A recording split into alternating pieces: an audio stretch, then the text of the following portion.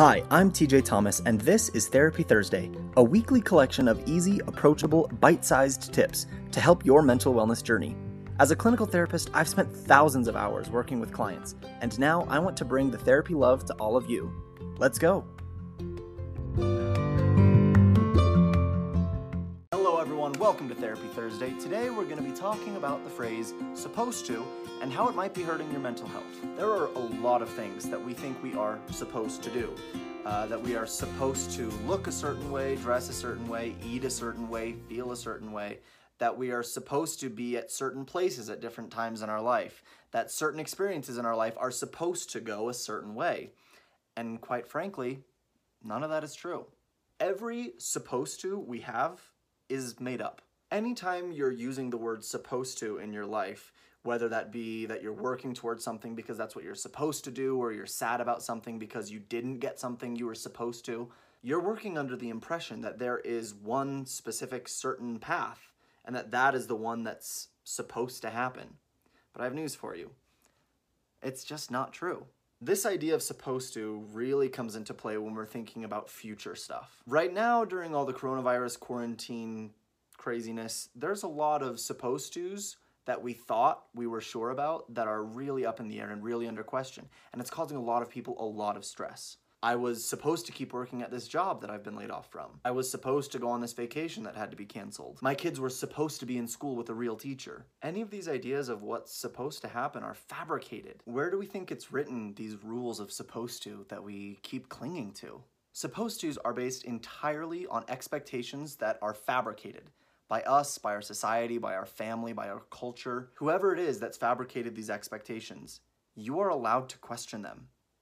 And to say, why is that what's supposed to happen? Why do I feel so strongly that this is the one way that this event or this thing in my life should be going? I want to give you a little example from my personal life. Now, I'm a member of the Church of Jesus Christ of Latter-day Saints. So, from the time I was 19 to 21 years old, I served a 2-year religious service mission in West Africa. To put a long story short, due to a civil war in the country where I was supposed to be going, nothing about my mission went the way it was supposed to go. My mom was really upset about this.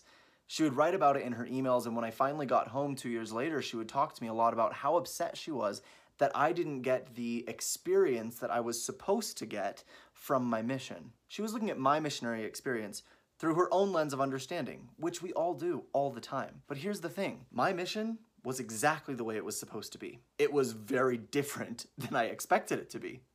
But I learned so many things from those 2 years that I could never have learned for myself in any other way. Things that I definitely wouldn't have learned if my experience had gone the way it was supposed to. And yeah, it was hard. It was the hardest thing I've done in my life. I had some of the lowest, worst days of my life during those 2 years.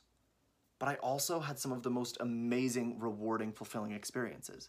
And I learned some of the hugest lessons. Another really good example of this lens of supposed to was told to me by a friend of mine. Now, she got divorced after just a couple years of marriage. Of course, to her mind and her family's mind and her friend's mind, this marriage was supposed to last forever. It was supposed to keep going. It was supposed to make each other happy. They were supposed to live their lives together. But that's not what ended up happening. And she told me that it was terrible and hard at first to accept that she was in her mid-20s and already divorced. But she also told me that because of this experience, she was able to start a support group at her university for people who have been affected by divorce, whether their own or their parents or someone they love. She was able to help people and reach out to others. She was able to learn things about herself, about relationships, about her expectations that she wouldn't have learned any other way. Now, you might think that divorce isn't supposed to happen. Says who? And I'm not saying this from like a moral standpoint. I'm not saying that I think divorces are good. I'm just saying that there's no such thing as supposed to in life. Life happens. It very often happens in ways that we don't expect or don't plan. And if you spend too much time fretting and worrying about whether things will go the way they're supposed to, or agonizing because things didn't go the way they were supposed to, you're going to be missing out on what's actually right there in front of you. I want you to challenge your thinking. Anytime this supposed to phrase starts coming into your thoughts, I want you to stop and challenge it. What if this thing that's happening right now, even though it's outside of my plans or expectations, what if this is what's supposed to happen?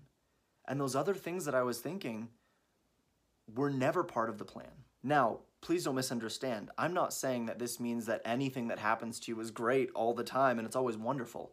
It can be hard. It can be really, really hard. But that doesn't necessarily mean that it's bad. What's supposed to happen or supposed to not happen, it's all made up. Don't let your ideals of what should or shouldn't be in your life or the lives of the people around you stop you from experiencing and taking advantage of and learning from what is actually happening. That's our Therapy Thursday today, so thank you for joining us. As always, please send me a message if you have any questions, concerns, or topics you want to see covered in a future video. Thanks again for watching, and I will see you next week.